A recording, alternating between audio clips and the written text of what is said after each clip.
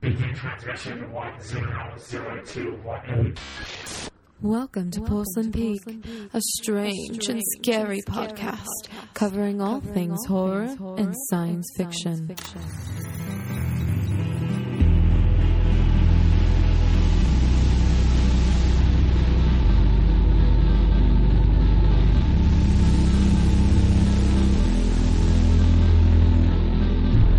Here are your hosts, Anthony, John, and Anthony.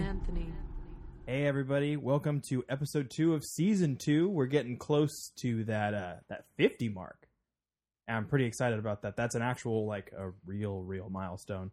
I'm pretty sure in episode 8 you're like, oh, we've done 8 episodes, and it's like, that's not a milestone, dog. I think I did that for a couple of them leading up. Yeah, I'm here with the Anthonys. How's it going, boys? I'm excited to be here. I'm happy to be here. I think I'm excited about how much traction I feel like our last episode is already getting. Even if I physically don't feel 100% and feel like a ghoul today, I'm powering through for the listener. Hey, and ghouls on theme. I like it. Exactly. I'm excited for all of our cool shirt choices. Obviously, you got the Freddy Krueger, you got the Buffy, and I have the plain white. Yeah, that from the band, Plain White Tees. Oh, yeah. Mine's just a ghost. But yeah, so we are going to be doing an episode today on other mediums of sci-fi. So different things that are outside of the typical movies and TV that we talk about most of the time. So we're going to branch out into some really weird territories, hopefully make some recommendations of some things that you might enjoy in your own day-to-day or some things that you didn't know existed. So be ready for that. And just as a quick reminder, we are in Anthony's patented September Starve, where he primarily does not do anything horror-related, which is lame and terrible. But we are going to keep that in that kind of theme.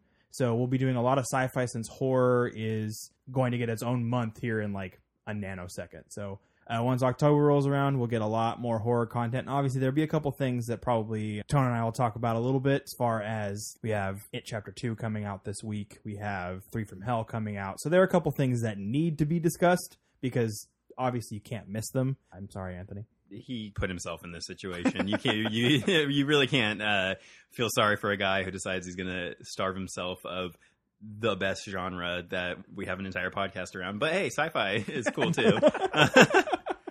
Whatever. Let's talk about the fucking news. This is it, Jennifer. There's big break in TV.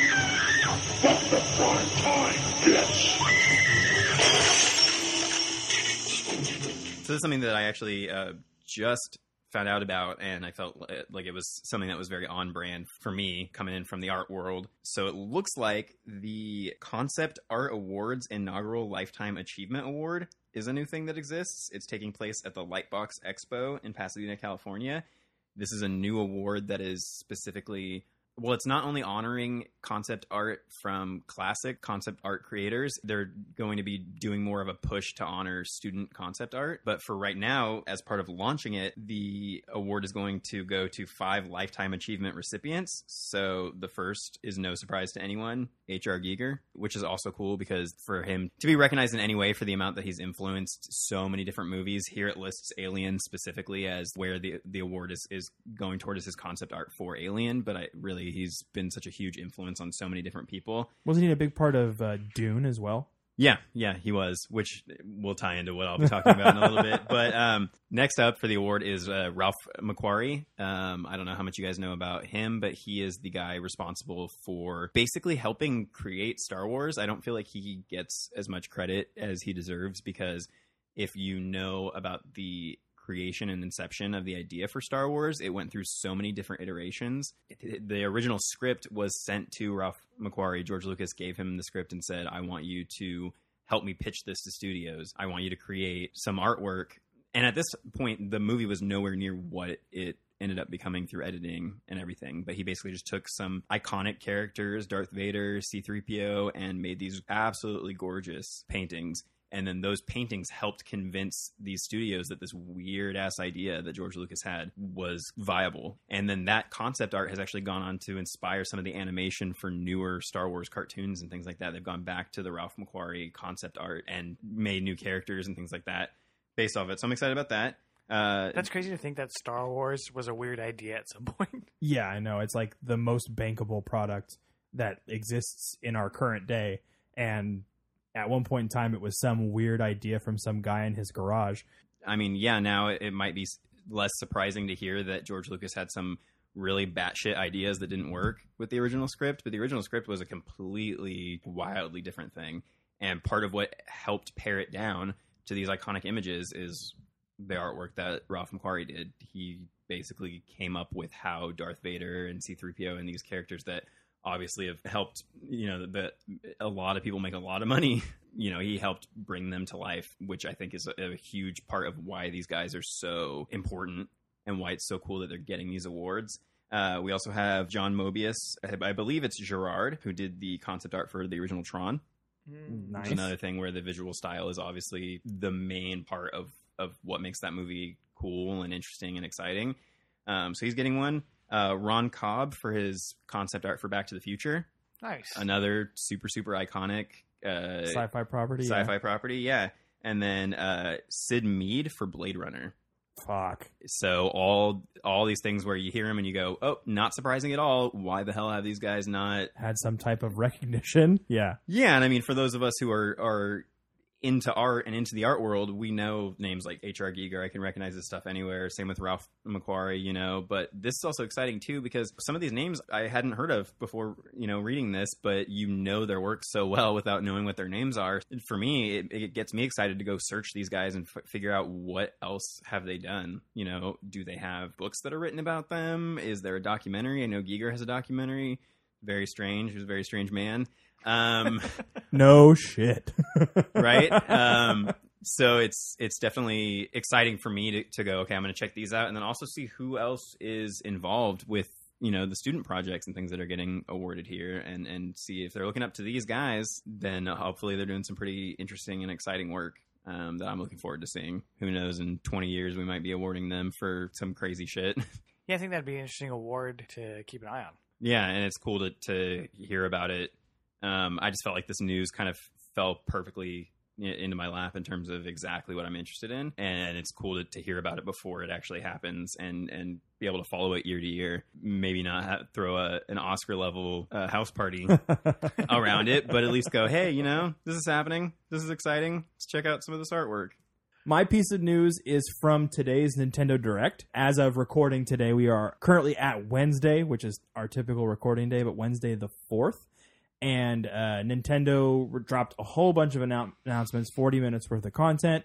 But the big one that was kind of out of left field, and I had no idea that they were going to do this, a game that was technically at its time of release considered to be a AAA title, but was very weird and culty and had this kind of like B-movie-ish kind of feel to the quality of it, but was also like very well praised by some people and is very divisive. Mm-hmm. It's a game called Deadly Premonition.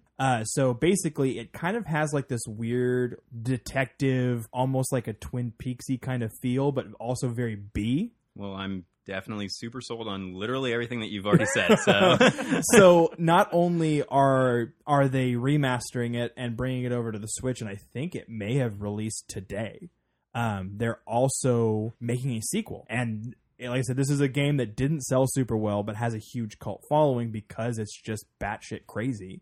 And I'm excited to check it out because it's something that I missed because it came out at a weird time where I didn't have like the right console to play it on or something like that.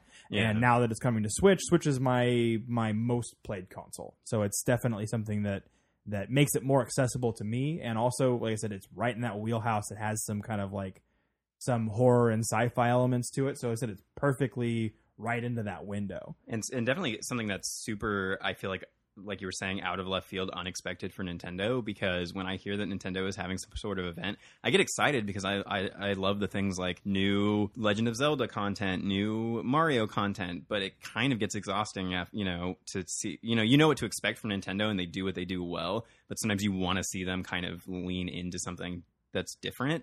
And also on top of this, I guess I am going to need to buy a Switch for the third time because I've had two others before, and so I'm just like, damn it, Nintendo! Just when I thought I had escaped, you pulled me back. You in. make a B-movie Twin Peaks game and then promise a sequel.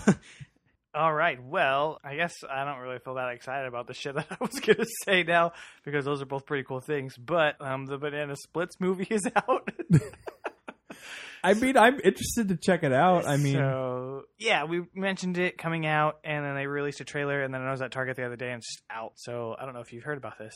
No, you'll have to fill me in. I don't really know anything. Do you know about the Banana this. Splits? They're like ba-na-na, da-na-na-na. giant people in like these huge costumes. It was like an old kids show. variety show. Those. It sounds very vaguely familiar, but also something that I would have absolutely zero interest in, like as a child when I was probably supposed to have interest in it. So it was not very entertaining. Being someone who was born in the 80s and grew up in the 90s, like, it was not something that was entertaining. It was just something that showed up. Like if you watched old cartoons, it gets worse because they made a horror film with those characters. Yeah, so it was originally like a kids variety show from back, I think, in the 70s, and then for some reason they were like, "Yeah, fuck it, let's make a horror movie."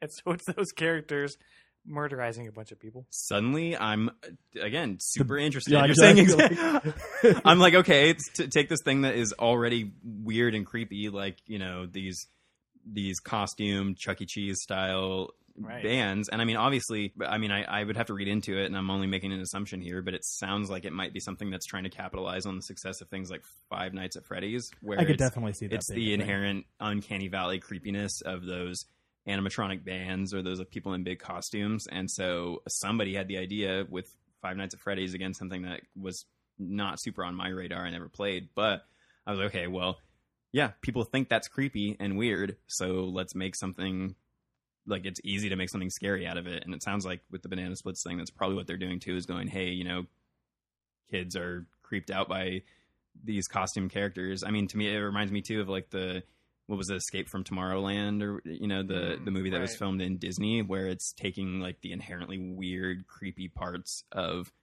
all the schmaltziness and costume of Disney and trying to make something scary. That movie, as far as I was concerned, didn't super pull it off, but it was a cool idea. Well, that was all done guerrilla style too. So yeah, so definitely a cool concept. I mean, I'll check out this Banana Splits thing now that I know that it even exists and apparently is available to buy at Target. I mean, it looks like it's one of those movies that doesn't take itself too seriously. So it's probably going to be pretty gory and probably a pretty good time. So, all right, so that's going to wrap it up for news for this episode. So we're going to hop into some Pass the Popcorn trivia. Here's how we play. I ask a question. If you get it right, Steve lives. Please don't do this. Come on, it'll be fun. Please. It's an easy category. Please. Movie trivia. Or even give you a warm-up question. Don't do this, I can't. Name the killer in Halloween. So we're sitting in a little bit different order this week. So I'll be reading to John. This is going to be a 1951 sci-fi. All right, the first clue is going to be a quote, and I am going to butcher this. Klaatu Barada Nikto. I'm going to take the second clue. Characters: Michael Rennie as Klaatu and Gort the Robot. I'm just going to throw out a guess because I don't think anything else in there is going to give me any better clues. The Day the Earth Stood Still? Yeah. You fucking... Yeah, that's awesome. It made me think immediately of The Day the Earth Stood Still, but also the Klaatu Barada Nikto they use it as a joke as the Latin language that Ash reads in, I believe it's Army of Darkness. They kind of tie in little, and I think that's probably why it stuck out to me as more Evil Dead than the actual movie. I wish it'd been something from Evil Dead. All right. 1994 fantasy. I'm flesh and blood, but not human. I haven't been human for 200 years. Bicentennial Man. No. We got our first wrong answer. Yep. I told you I was going to flub it super, super hard. Do you want to try to jump in and steal for foursies? I don't. Hey, if you guys know the answer to that trivia question that I just really, really, really poorly fucked up on, go ahead and send that answer to us in the comments on Instagram, Facebook. And in the meantime, we'll have to sit and be super frustrated about the fact that we don't know what it is. Well, I'm even more upset than anything about how easily I think you're going to get this one. We'll see. I suck with quotes. 1982 science fiction. The quote is, Somebody in this camp ain't what he appears to be. By spring, it could be all of us. The Thing. Ding, ding, ding. Shit's You're a rigged. champion, little horse. All right, John. Your next one. Here we go. 1992 horror. 92 horror, all right. Okay, so for this quote, they went with a tagline, and that tagline is, "We dare you to say his name 5 times." Is it Candyman? It is Candyman. Good job. All right. Dang, 7 points. Old 7-point Brasher. All right, wrapping it around for Tone here. 2001 Thriller. First clue we are looking at, why are you wearing that stupid man suit? Donnie Darko. It is Donnie Darko. It was hard to not just be like, to automatically say bunny suit by accident and do the stupid voice that, why are you wearing that stupid bunny suit? Yeah, it's now we're just getting the ones where it's like, hey, what's that that person's favorite movies? Like, there you go. 474 Let's see if for the win. Let's see if Anthony's going to have to actually make an effort on this one. All right, we're looking at a 1978 science fiction movie. The first clue is that's because they're all part of it. They're all pods, all of them. Invasion of the Body Snatchers. You're 100% correct. Ah, fucking asshole. Winning 2 weeks in a row. I feel better about my performance, though. I feel awful personally about mine. Hey, you didn't have to take 3 clues. You actually took a stab at it with some gusto and some balls. Yeah. All right. Do you think that if he would have gotten the other clues, that he would have gotten that card? I think so. I think that maybe the next clue he would have gotten it. Yeah. Yeah, I think I just got too overzealous on that one. Yeah. The classic Thriller Bicentennial Man. To be fair, I haven't seen that movie in like 200 years. All right, so that's going to wrap it up for trivia this week. We've got a 2-week win streak going on for Anthony over here. Bastard. But yeah, if you enjoyed that, go ahead and hit us up on any of our socials. Like I said, if you know the answer to the question that Tone missed, hit us up on those socials as well with that answer, and maybe we'll give you a shout out on the next episode. Other than that, let's get to the main course. The meat and potatoes. I know this steak doesn't exist. I know that when I put it in my mouth, the Matrix is telling my brain that it is juicy and delicious. After 9 years, you know what I realize?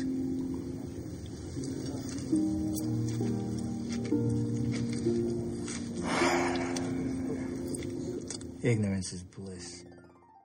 All right, so we are going to hop into our segment for this one. This is going to be about other mediums of sci-fi. So not your typical movies and TV, but things like books, music, art, video games, stuff that's a little more off the beaten path. Some of it will still probably be pretty popular, but it'll just be things that maybe you haven't gotten a recommendation for, or things that maybe not all of us have done, so we can kind of hype each other up to go out and do, see, or listen to those things. Right, I think that included on that should be even other podcasts. Yeah, obviously definitely. we should be priority number 1. Numero uns. But if you're on your downtime between episodes, then I guess you might want to check out some other podcasts. So one of the other mediums, obviously, that I went to, all things considered, was books. Yeah. I have a few of those. So the first one that immediately came to mind was 1984. Something was pre-science fiction. I guess maybe it's just fact now. Might be science fact now. Yeah, it's even scarier now. Right, so that was one that I brought up, and I feel like that's pretty classic in the field. It's maybe one of those ones that's not super in-your-face science fiction, but it's one of the classics. And I think we talked about it a little bit on your bonus episode, where it kind of transcends the genre and just becomes a part of culture. Well, yeah, and that's exactly what I was just about to say, is that the thing is, people may not have actually read 1984, but they know Big Brother. And then obviously Big Brother became its own whole TV show with that whole so people know the idea of Big Brother without even realizing that's from 1984. And the same with, the Apple commercial that is straight up just she throws the hammer at the screen, Big Brother, that very, very iconic ad. A lot of people remember that ad and don't know that it's basically a 1984 reference. So I think it's just one of those things that's seeped into culture, especially with how politically relevant it's been, and increasingly so with time. I think it's definitely something, if people haven't checked it out, and go read it. It'll probably scare the shit out of you, because it's definitely a scary, super relevant concept. I mean, there's definitely other books that I could mention, but the only one I want to mention, because I said I do it every episode, is the book that Arrival is based on. I swear to God, I thought you were going to say something about banana splits. Oh, man. Yeah, the Banana Splits biography. So that one is called Stories of Your Life and Others. So that one is by Ted Chiang, and that is what was the inspiration for the movie Arrival. And so I figured I'd get my one per episode in. And I've actually read, not the entirety of that, but I have read a few of the short stories from that compilation, including the one that Arrival was based on. And he's definitely a very interesting, strange author, but the writing is very, very good. If you loved Arrival, which I feel like who doesn't, go check out that story. Go check out the other stories to get a little bit more of that fix. Yeah, Anthony doesn't, though. He doesn't love it. Arrival? Yeah, fucking garbage.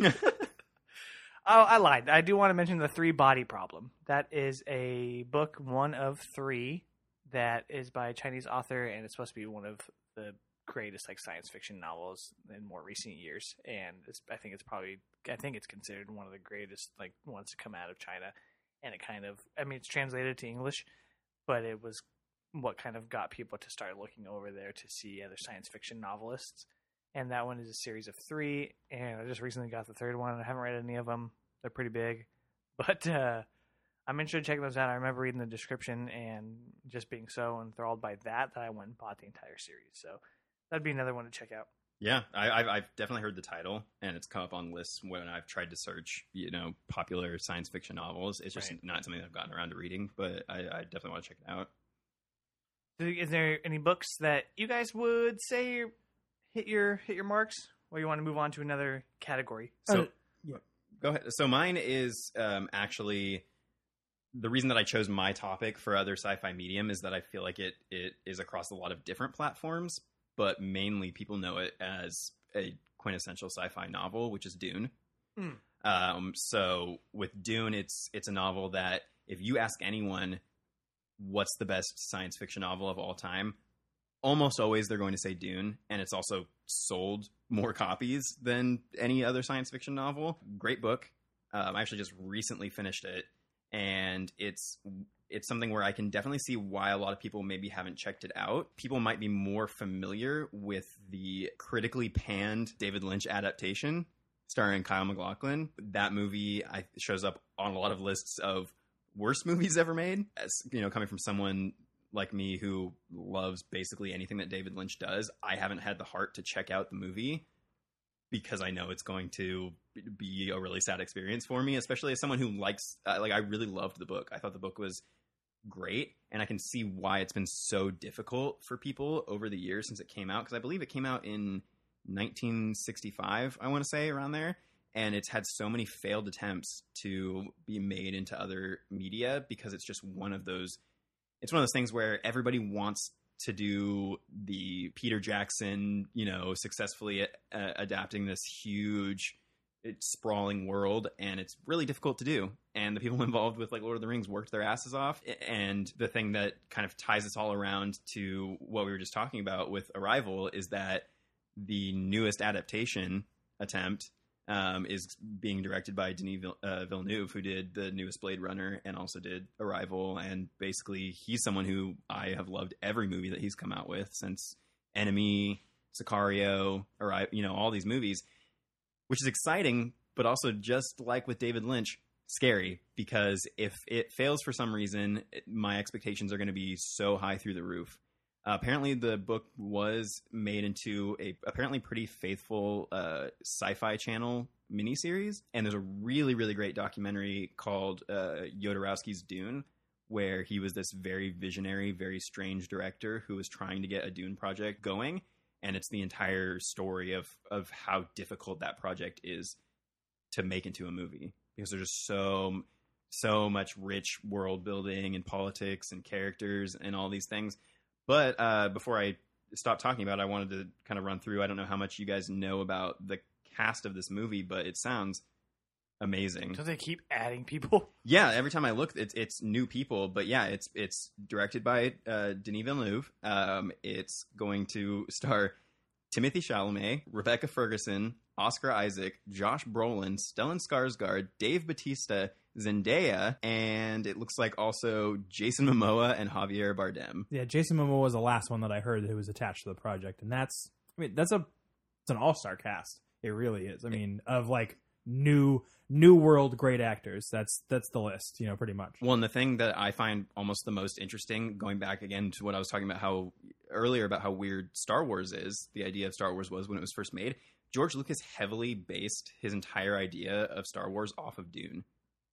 It takes a lot from Dune, and that creates a problem if you're trying to make an adaptation of Dune, because people who don't know that the book came first and was a huge inspiration to Star Wars, there's even an interview I was reading with Villeneuve where he says it's such a difficult project to do because people are going to think we're ripping off Star Wars, when in reality we're doing the project that so heavily influenced the desert planet and all that. The book is called Dune because it takes place on a desert planet. Yeah. And there's so much stuff. Even reading the book, I was going, oh, yep, that's exactly where George Lucas got the idea. And he's never been ashamed to say it, but it just means that there's a lot of pressure on anyone, especially with how obviously massive and just eternal Star Wars has become. Yeah. It's going to be really difficult to make something that people are going to be interested in seeing that doesn't feel like, oh, they're just ripping off Star Wars or it's a pretty large book, yeah.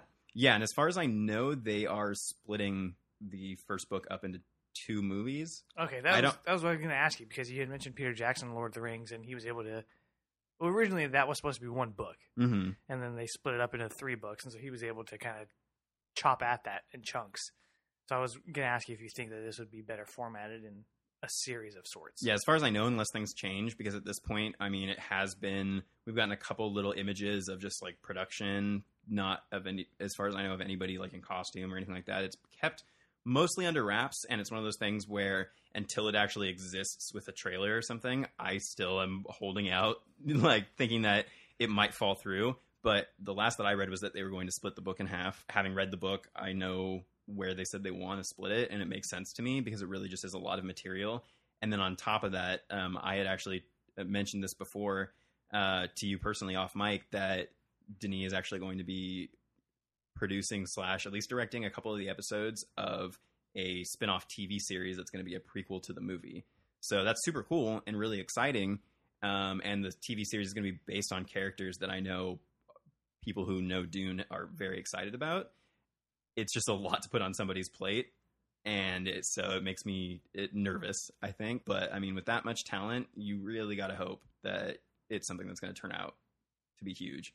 And I haven't been disappointed so far with the movies that he's directed. And I think after seeing Blade Runner, yeah, maybe it wasn't everybody's cup of tea, just like the original Blade Runner wasn't everybody's cup of tea. But I enjoyed it enough to have confidence that he's going to make something that is going to blow people away, and it's going to be crazy to see all these actors sharing the screen in this huge space adventure. Yeah, I'm excited to see it. I'm not super familiar with it at all, and I know Lynch can be pretty divisive anyway, so I don't know if that's so much to go off as based off like the adaptations. So I'll be interested to see what Denis does, and obviously I'm a big Denis fan. Yeah. So I think it'll be something that we'll have to get tickets to as soon as they show up and it shows that the movie actually exists. So we'll have to get tickets and go see it. They do exist. But yeah, so for me, I have a couple of things in the book list. Something to start off that's probably a little more accessible and is definitely better than its film adaptations. The Hunger Games trilogy. It definitely has that sci-fi feel to it with kind of like the dystopian territory of things. The Maze Runner series is also really good as well. Definitely way better than its film adaptations. But I think the thing that I have on here that's the most delta between it and its film adaptation is John Carter of Mars. Ooh. The John Carter of Mars series is highly lauded and is loved by many people. Is that from Edgar Rice Burroughs? Yes, from Tarzan. Basically started writing those stories in 1911, a long time ago, and then they did. They used to release little snippets of the stories in magazines and in newspapers. Like, it was a big deal. It was a cultural phenomenon. Then they made John Carter in 2012, and that movie is garbage. And most people are very upset about that. I would say that I'm a little on that list. It's not the worst movie as far as like adaptations go, but it's pretty bad as compared to how much people love the original stories. I saw something fairly recently that was like, in retrospect, I guess the John Carter movie wasn't that bad. I just think that it's a symptom of exactly what we were talking about with Dune, where those stories they predate a lot of really popular science fiction and were inspirations that serialized. You know, again, I hate having to feeling like I have to constantly draw things back to Star Wars, but George Lucas really did take a lot from his inspiration of serialized storytelling, serialized sci-fi storytelling, you know, the Flash Gordon type things. And that was big back then. And that helped shape the way that people see science fiction. The problem is, you know, you can throw a bunch of money at something and be like, well, it was popular back in the early 1900s and it's totally going to nail it. But people aren't as willing, I think, unless it's an established property, to learn a new world, to learn all these weird character names. And then you put somebody like who played John Carter in that movie? Shoot, it's Taylor Kitsch. Oh, there's nothing about Taylor Kitsch that is memorable, except for him being a very terrible Gambit. Yeah, like a nostalgia shattering Gambit. Yeah, no, absolutely. And so I think that's the problem too, is that you didn't get a charismatic lead. People had no idea based on the title what the movie was going to be. You just see something called John Carter, and it's like, okay, well, what does that tell me at all about what the story is about? You know, even just going ahead and calling it John Carter, you know, of Mars or whatever, it's something to at least make people go, "Ooh, that sounds interesting." Yeah. Instead of literally calling it, you know, they could have just called it Boring White Guy, you know, and it would have had the same, I think, you know, reaction. Story of my life. But yeah, they're not a super difficult read. I think there's like 11 books in total. Like there's a massive world there that could be potentially pilfered and put into film. I know that they've thrown around the possibility of making a John Carter 2, which would be weird considering it made almost no money and everybody hated it. I think that there is the possibility that could work, but I think that at this point, maybe letting Disney let go of the property and send it to somebody else who wants to invest a little more time in it. Is it something that would literally directly compete with Marvel and with Star Wars? Why would Disney be the ones to have this property? Why not sell it off to somebody else and let somebody else take a stab at making something really cool? I just think eventually it's probably going to be one of those things that ends up being a TV show. That would be a better bet, I would say. I would even want them to, in the same vein as what they did with Tarzan, again, also, you know, same author, make a really, really good animated series. You know, have some crazy visual art. Try your best to make it something that's unique. If doing it live action because it reminds people of other sci-fi properties is not interesting enough, boom, go make something that is this weird, gorgeous space opera, you know, animated thing. It's really going to depend on whether anybody feels like there's any viable reason to do that with that property. Yeah. You know, after what happened with them trying to make the movie. But it's always interesting and sad to see these movies like that, or like a Jupiter Ascending, where they're these movies that are these huge, big budget, crazy sci-fi things, and then they just completely disappear off the face of the earth and never get any traction. And it's such a huge loss of money for the studio.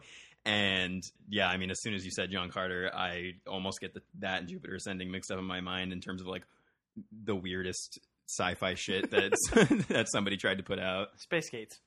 Space Gates, yeah. Should we move on to some audio stuff? Yeah, let's definitely do that. Obviously, for us, and you might not think of this as sci-fi, I guess, for a lot of people, but David Bowie is one as far as music goes. Well, it's spread out into his film career too. Like, yeah, he was a man who was sci-fi. Like, period. He was just like, he was science fiction in real life. He might have been an alien. We're pretty sure that he didn't die. He just went back home to his home planet. And then clanked his way up the ladder with no John Williams score. Just clank, clank, clank, clank, clank. Well, I feel like he was someone who made the science fiction aesthetic glam. He made it fashionable. He made it cool to look like a complete weirdo spaceman like that. You know, like people wanted to. It's iconic now. I mean, wanted to be him or be on him. Yeah, and I mean, a couple of us in this room have iconography from David Bowie, records that people they recognize immediately. Maybe your lightning bolt a little bit more than my stars, but even the Black Star, I feel like that album it's very, the whole idea is obviously very end of life, existential, but also sci-fi influenced. And I feel like it's something that he carried through his entire career, which is cool to see somebody who is the weird sci-fi kid like really blow up like that and become an icon. Yeah, and it's obviously there's songs that are a lot more obvious with it, with something like Ziggy Stardust and The Spiders from Mars and all that stuff. But then there's other songs that he has, like All the Pretty Things, which is just seems like a or Oh You Pretty Things, whatever it is. But yeah, there's a lot of references to H.G. Wells in that, and he talks about like how Homo sapiens have outlived their run, and now it's time for something better to come, which is kind of fucked up, I guess, if you're a Homo sapien. Yeah, but yeah, like you were saying, it kind of is this thread that goes through his music, even if it's not blatantly like this is science fiction. There's still pieces of it that get laid throughout, and I think that's really cool. Yeah. Well, yeah, and then obviously you can't have that conversation without talking about Space Oddity. That and like Rocket Man. Yeah. Which now in hindsight, those artists, at least I think Elton John said that they're supposed to be like, they're supposed to have a continuity. Those songs, they're supposed to be about the same people. Which is fucking weird, dude. Well, yeah. And so it's like they're building their own science fiction world. You know, sadly, Bowie can't be as involved in that, you know, unless he is beaming us some signals from his home planet. If anybody was, it'd be him. Yeah, and so then the other like music thing I'll mention is Coheed and Cambria. I don't know if you're familiar with that, but I mean, all their albums, I think, except for one, is all based around one giant like sci-fi Star Wars-esque story. And so it's called the Amory Wars, right? Yeah. And that's pretty dope. Like, you don't get multiple record concepts like that where it's all just a giant story too often. And so the fact that they've done that since their inception and continue to do it, except for, you know, in that one record, it's pretty dope. Well, and I want to say he also, talking about Claudio Sanchez, the front man for that band, he also carried that over to a side project called it's something Prize Fighter. I'd have to look it up. I think it's like Starship Prize Fighter or something like that. Yeah, it's super weird. Yeah, and there's a series of comics too. Yeah. That's super exciting, and that was not something that I ever knew about them, and I had never been, like, I'd heard a few Coheed songs here and there. I think they showed up on Guitar Hero Rock Band, when that first launched. That was like one of the big songs. Was the You could have been all I wanted. Yeah, welcome Prize home. Fighter Inferno is the name of the band. But yeah, I didn't know that about them, and that's something that I'm super, super, I get nerdy about. Like, if anything where they're building this huge science fiction world, I'm like, cool, that makes me so much more willing to go check out their project and what they're doing, because obviously there's so much continuous thought, and to do it for so long, too, to really have these big worlds and running themes, and doing it in a medium where you wouldn't expect it. You don't always expect that. Like, yeah, bands have concept albums, but you really don't expect them to have this entire thing. That's more something you would see in a series of novels. Or when actually I want to say that he wrote a book as well, not just comics, but a book called Year of the Rainbow. Oh, really? But yeah, like it's one of the coolest things that I stumbled upon as a kid. Mm-hmm. Like, I think A Favor House Atlantic was like it was popular back in like the emo scene days, and definitely. And like listening to that album, like it has some super weird experimental things on it, and that kind of branches out. And you're like, oh, I'll check out the first album, and like you can see that they have influences in music, but they all, like you were saying, they also have influence in just regular science fiction stuff. Because I mean, they do have a very similar to sound to older bands like Rush, but Rush also is another band that takes a lot of heavy influence from science fiction. They have a lot of really weird, like, character-driven songs that just ended up becoming popular. Well, it's like Led Zeppelin, how if you listen, they're almost always singing about Lord of the Rings. Like, super fantasy stuff. Yeah, and it just goes right over people's heads unless they know anything about Lord of the Rings. And at the time, that must have been the weirdest shit to do, because it was way before Lord of the Rings became popular. So making references to Smeagol in your songs, like, it probably threw some people off, but it's a cool idea. You know, if you're passionate about something and you can express it. It's Smeagol, man, like, dope. A big one for me. So there was a band that They still occasionally come out and they'll do like Halloween-based shows and stuff. But it was a band that I was very into in like the late 2000s, early 2010s, called Ludo. And they've released a few albums, but they released an EP like right after they released their first album, and it was a 5-song rock opera. Most of the songs are in like the 6 to 7 minute mark, and it has basically a story that kind of wraps around this person who lost their spouse to a car accident in 1989. And so they create a time machine to try to go back in time in order to save them. And so they end up going through this whole thing. They cross this path with this town in the future that's dealing with all this crazy stuff. And it's very moving. The music is very well made if you're into kind of like that like pop punk kind of sound. But they definitely go a little bit outside of that. They have huge like 5-part harmonies and over the top falsetto singing voices in some of the parts. Like they get very theatrical with it. And not only have I had the benefit of listening to that album like a large number of times, I've also seen them play the majority of the songs live and in person, which gives it that extra kind of like nostalgia quality to it. I would definitely say check it out. If you're going to check it out, listen to it in its entirety in one sitting. I would even suggest potentially keeping the lyrics handy, just because, you know, it, like I said, it does have kind of a pop punk feel to it in some places, so it does move pretty quickly. So there are some things that you might end up losing as far as references to the story. But like I said, it's one of my favorite albums of all time, just because of how moving the story is, and I felt like how original the storytelling was.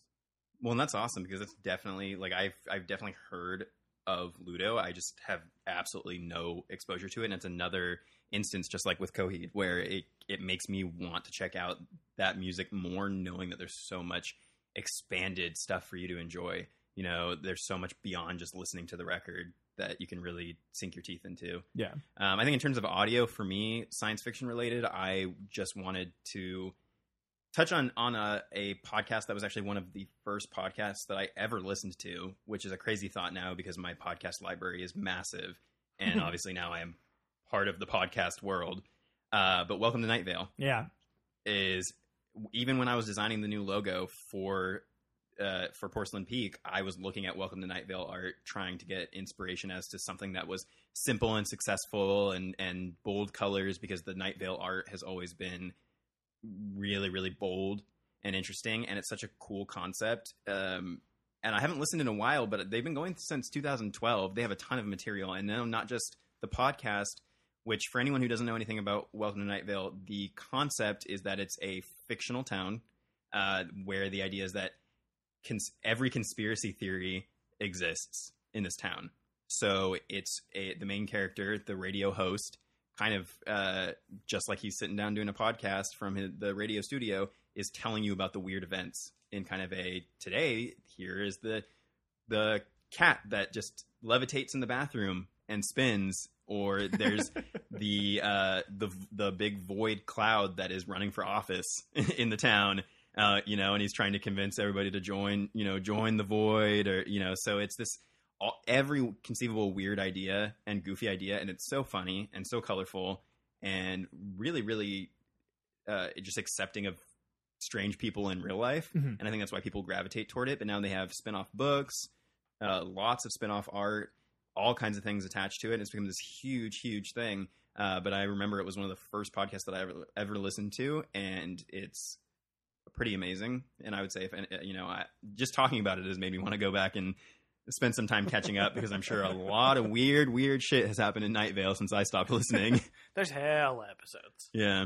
I think along those same lines, one that we've actually had on as a bonus episode would be Black Star. Yeah. It's another podcast, and then that's one that you've actually done some artwork for too, for their Chronicles series. Which is a lot of fun, yeah. So while it is delivered in podcast form, it's more of like an audio drama, right, which is tight. And like I said, it's fully voice acted.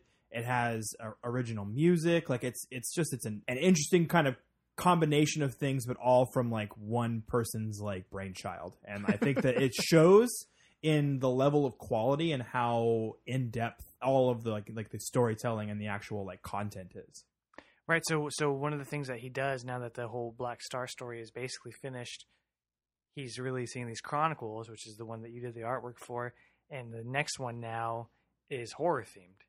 So he's doing one called Black Star Chronicles: The Culling, I believe. Oh, nice. And I got to hear the trailer a little bit early today, and so that was pretty rad. And so they'll be releasing the trailer for that on Friday the 13th. That kind of is perfect. Pretty tight. Super awesome. I'm super excited about that. I loved doing the artwork for the Chronicles, and it's super cool too because Randy tends to get so many different people involved in the project. Where yes, it's his brainchild, but it feels like it's a huge collaborative effort because I've seen him get different visual artists. He obviously does a lot, does the sound and the music and everything, and really works his ass off to make it. But it's cool to see other people. Like I had my little piece of Black Star in designing the artwork, and there are other people who also have their little piece of it where they can go back to that and say, hey, I was a part of this bigger collection of people and projects, some of whom you've never met, and they're all a part of this really cool spanning story that he's telling. And the fact that he can pivot and do things that are more horror themed still in that universe, I mean, that's the fun of world building like that. That's the fun of making a huge sci-fi world. It's why you see all of these Star Wars spin-offs and things like that, because it's just easy to say, hey, I have this whole universe I created. I want to do something that's more horror themed or... Right, yeah, so I'm super excited for that next edition of the Chronicles, and check that out. Check that out on Friday the 13th. That'll be at Black Star on either Apple Podcasts or I believe on Amazon too if you want to check out more of the story, or our bonus episode from last season. We presented a whole episode of it, and it's pretty rad. So that would be my biggest podcast as far as science fiction goes. And I have one as well. It's from the Maximum Fun Network called Bubble. So it's the brainchild of Jordan Morris, a very, very funny comedian. And it's kind of like a weird, like sci-fi comedy-ish story about this town that exists in a bubble, and there are monsters everywhere. And basically these people go out to hunt these monsters for different like bounties and all this other crazy stuff. And it's a very interestingly told story. They actually did a live episode recently where I think they went to San Francisco and they sat down and they recorded an episode live with like some of the cast of the show, but it's another show that's fully voice acted. And it was a story that originally he wanted to bring to TV, and nobody was willing to do it. So he was like, all right, we'll just do an audio version and we'll see how it turns out. It's actually gotten some pretty good buzz. That sounds super cool. I have loved literally anything that Max Fun has ever put out. Yeah. I am a diehard fan of the Flophouse, My Brother and Me. I listened to basically anything that they put out and did not know that this actually existed. And so as soon as we're done recording here and I take off, it's what I'm going to be checking out in my car on the way home. I think first season is 8 episodes, and I think they're in the process of working on a season 2 now. But yeah, I love Jordan Morris. He was a small section of time. He was a writer for At Midnight, the Chris Hardwick game show. Yeah. And was he a part of Jordan Jesse Go?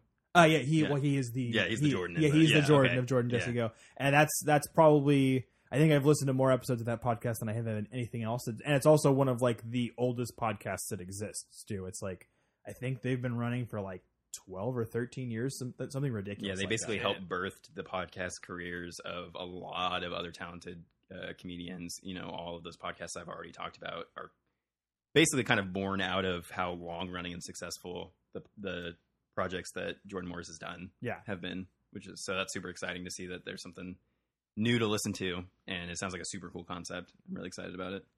So yeah, I mean, now that we're kind of wrapping up with some of like the audio format things, I would like to jump into something that's a little more in my wheelhouse, video games. So obviously I play a lot of games. It's definitely something that I've done since I was a kid. And there are a ton of things that exist in like the sci-fi realm as far as video games are concerned.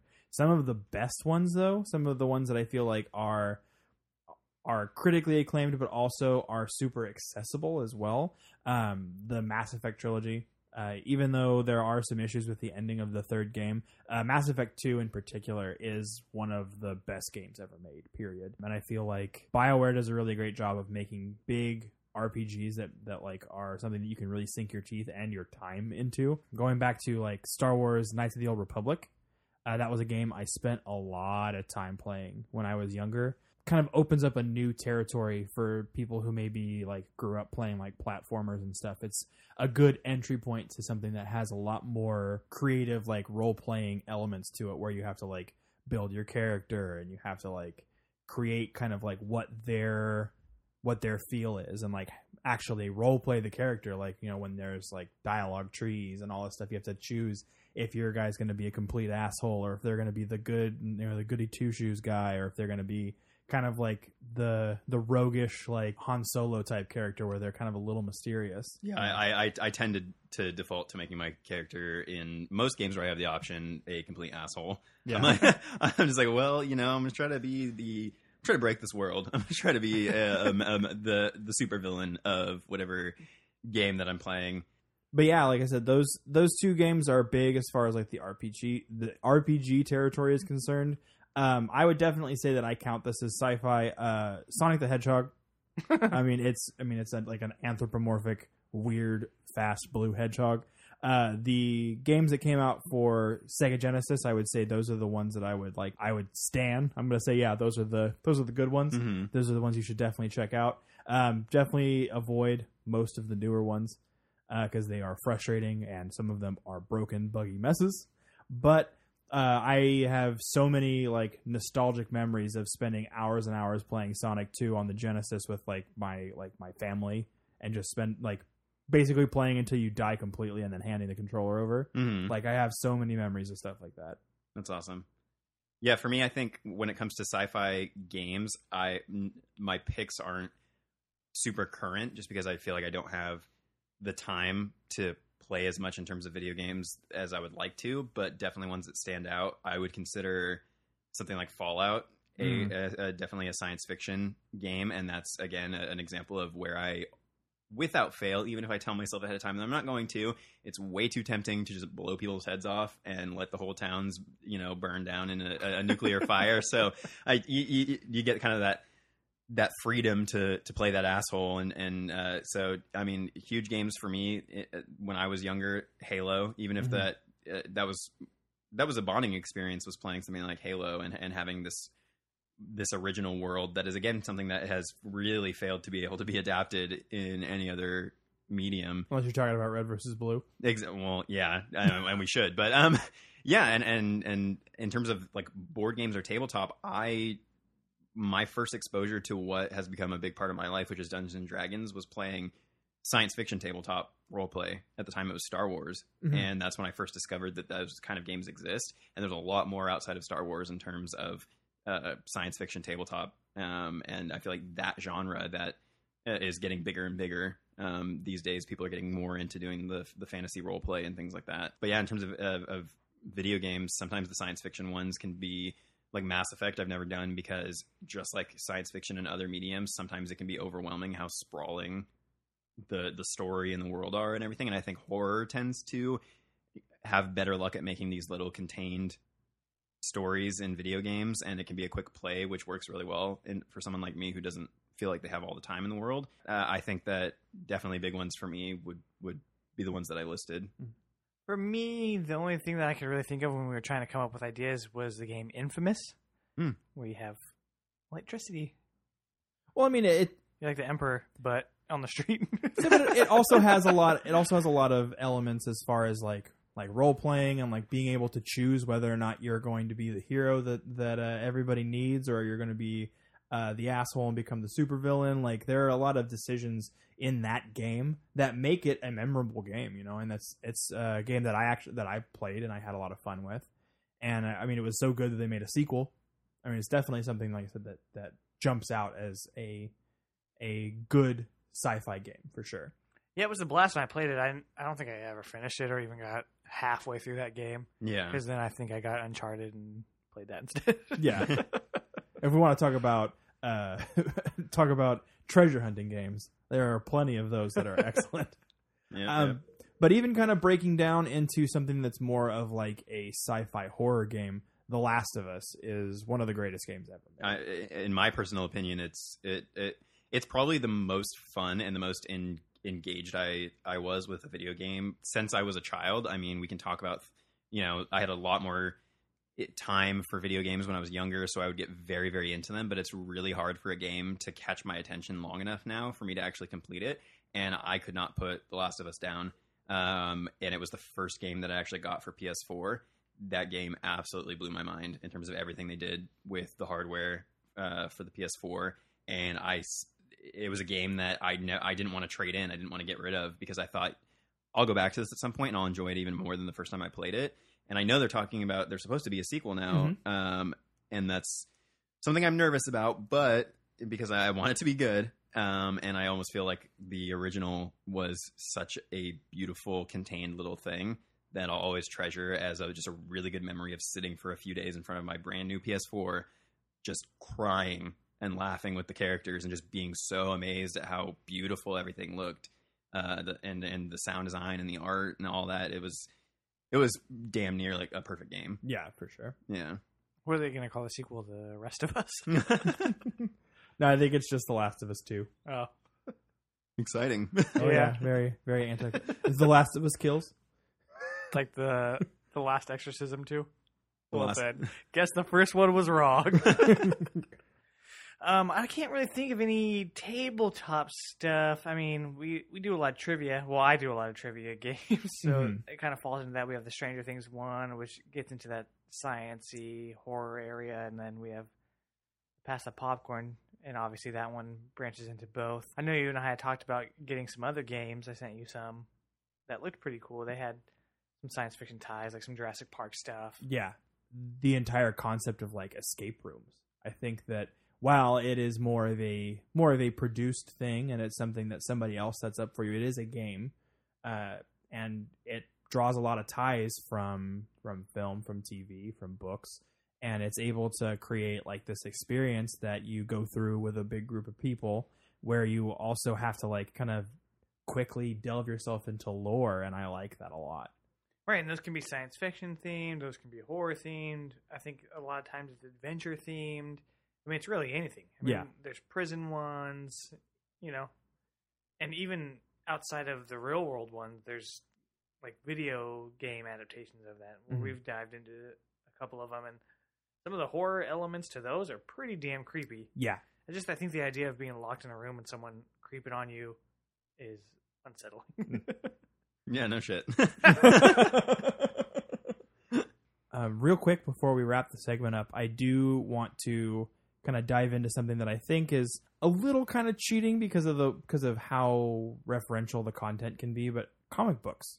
Yeah. I know that comic books are a huge market now. They didn't used to be. I mean, it was something where they were in like the golden age of comics and the silver age of comics, like that they were a big deal, and then they kind of fell by the wayside, and they tried to go all WWE Attitude Era style and make things as ridiculous as humanly possible, and then they kind of went away for a while. There were a bunch of companies, like Marvel was one of them, that almost went out of business and had to sell off a bunch of their properties to make ends meet. And then they started making movies, and everybody was like, okay, dope, comics are cool again. But just to kind of reference a couple that I feel like are big in the comic book world that aren't necessarily things that are super lauded for their adaptations to film. Obviously, Watchmen. Watchmen is one of the biggest comics ever created, and I love how contained the story is. And I love that we're getting some continuations now too. We have, they had the Watchmen DC crossover event that they did starting last year. And that's been super entertaining. And then they also have the Watchmen television show that's coming out to HBO. But the actual like source material, the original graphic novel, is a masterpiece. It's one of the best things that I've ever read in my entire life. The art style is absolutely gorgeous, and it's three people who had a really cool vision, and they were able to piece all of it together to make something iconic. I think I'm really actually glad that you brought this up in terms of comics, because one of my absolute all-time favorite comics that does kind of take that a lot of inspiration from things like Star Wars is Saga. Saga is very heavily inspired by things like Star Wars, but it's so much its own successful world building. It's about I was just reading. So Saga's by Brian K. Vaughan. It's illustrated by Fiona Staples. The art is absolutely gorgeous. It has a very unique look. Some of the characters are very, very strange. It doesn't feel so much like they're completely ganking other sci-fi. It really feels like its own thing.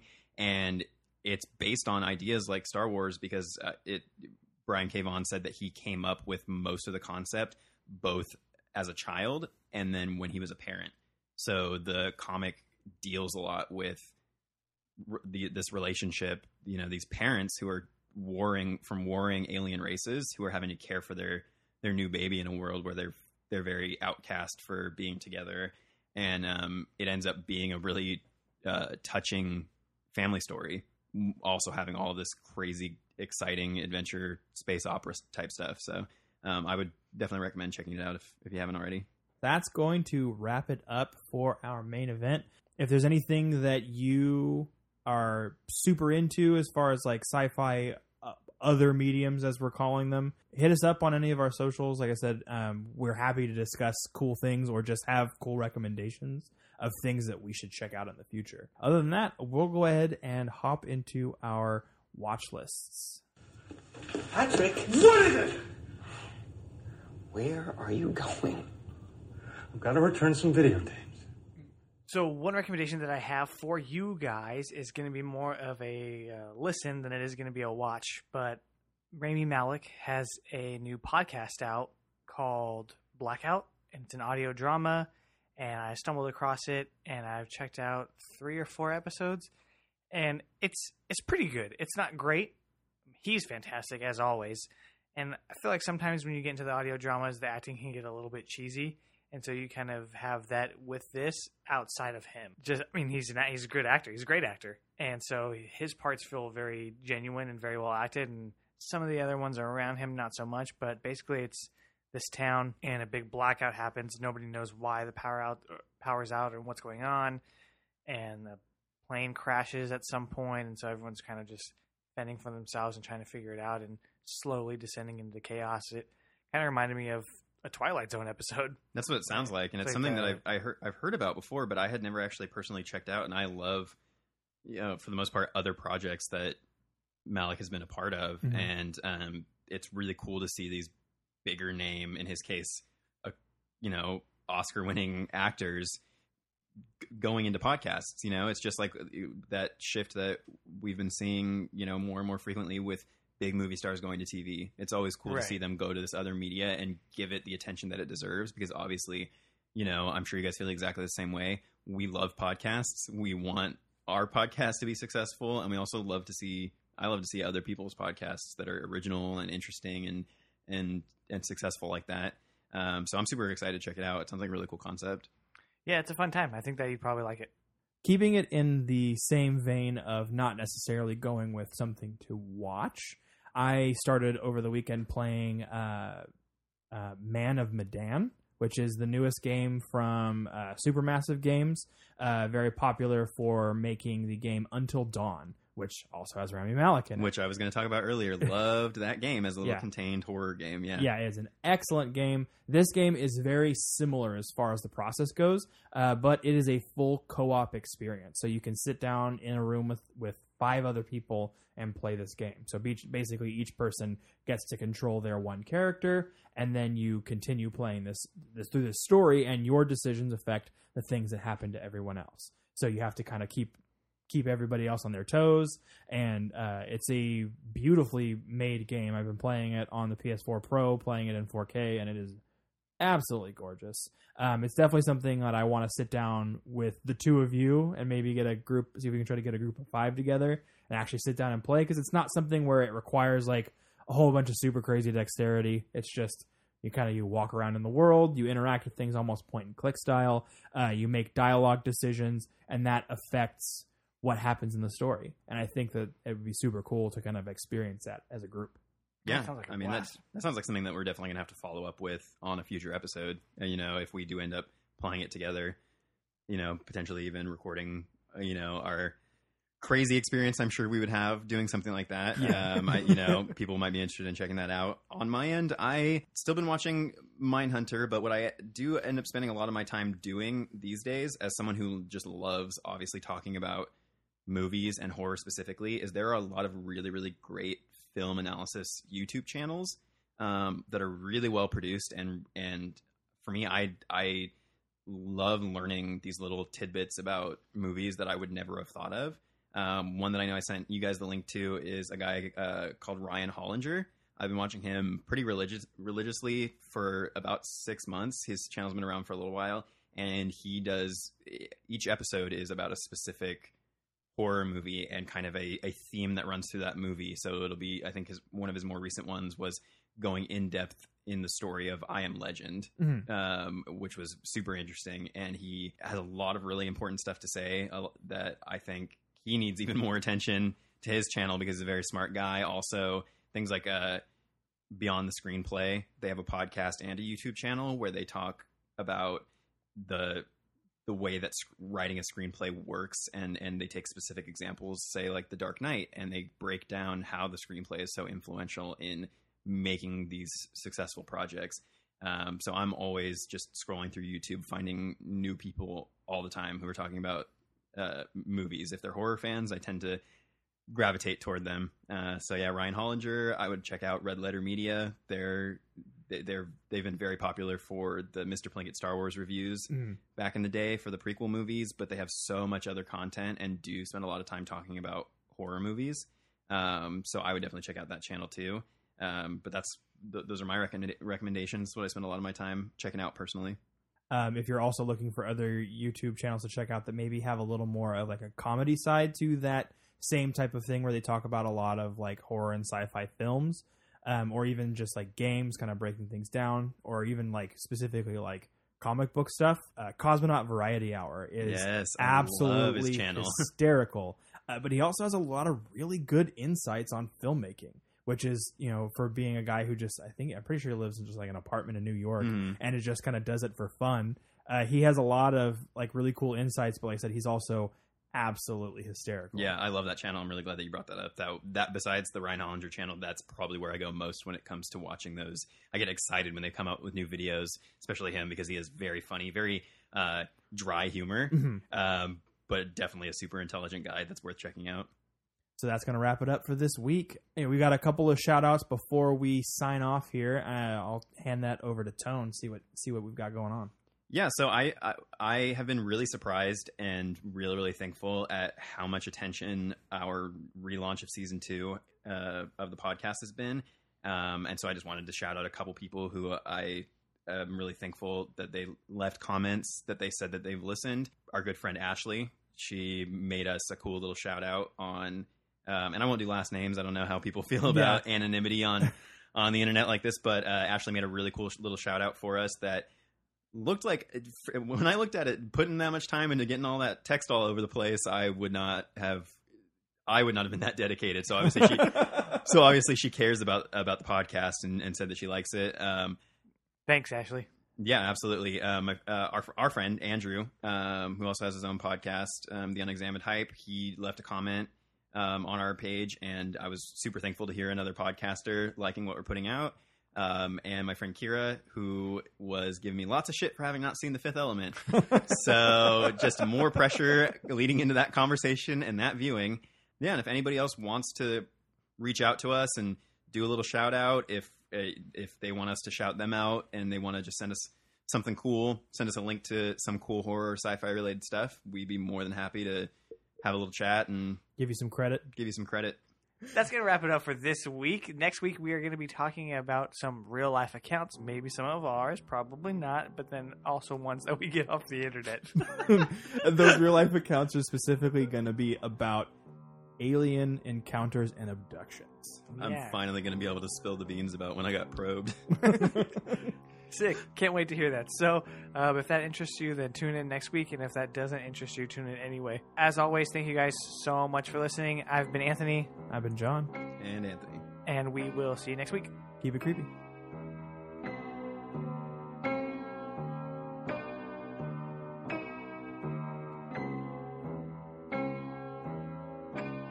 You can find Porcelain Peak on Apple Podcasts, Google Play, TuneIn, Stitcher, Spotify, and if you're going to use Podcoin, don't forget to use code PORCELAIN, that's PORCELAIN, for 300 free coins.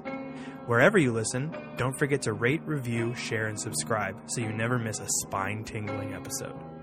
Follow us at Porcelain Peak on Instagram, Facebook, Twitter, or check us out on porcelainpeak.com for additional content. Special thanks to Randy Greer for writing and producing our intro song, and to Anthony Silva for designing the Porcelain Peak logo.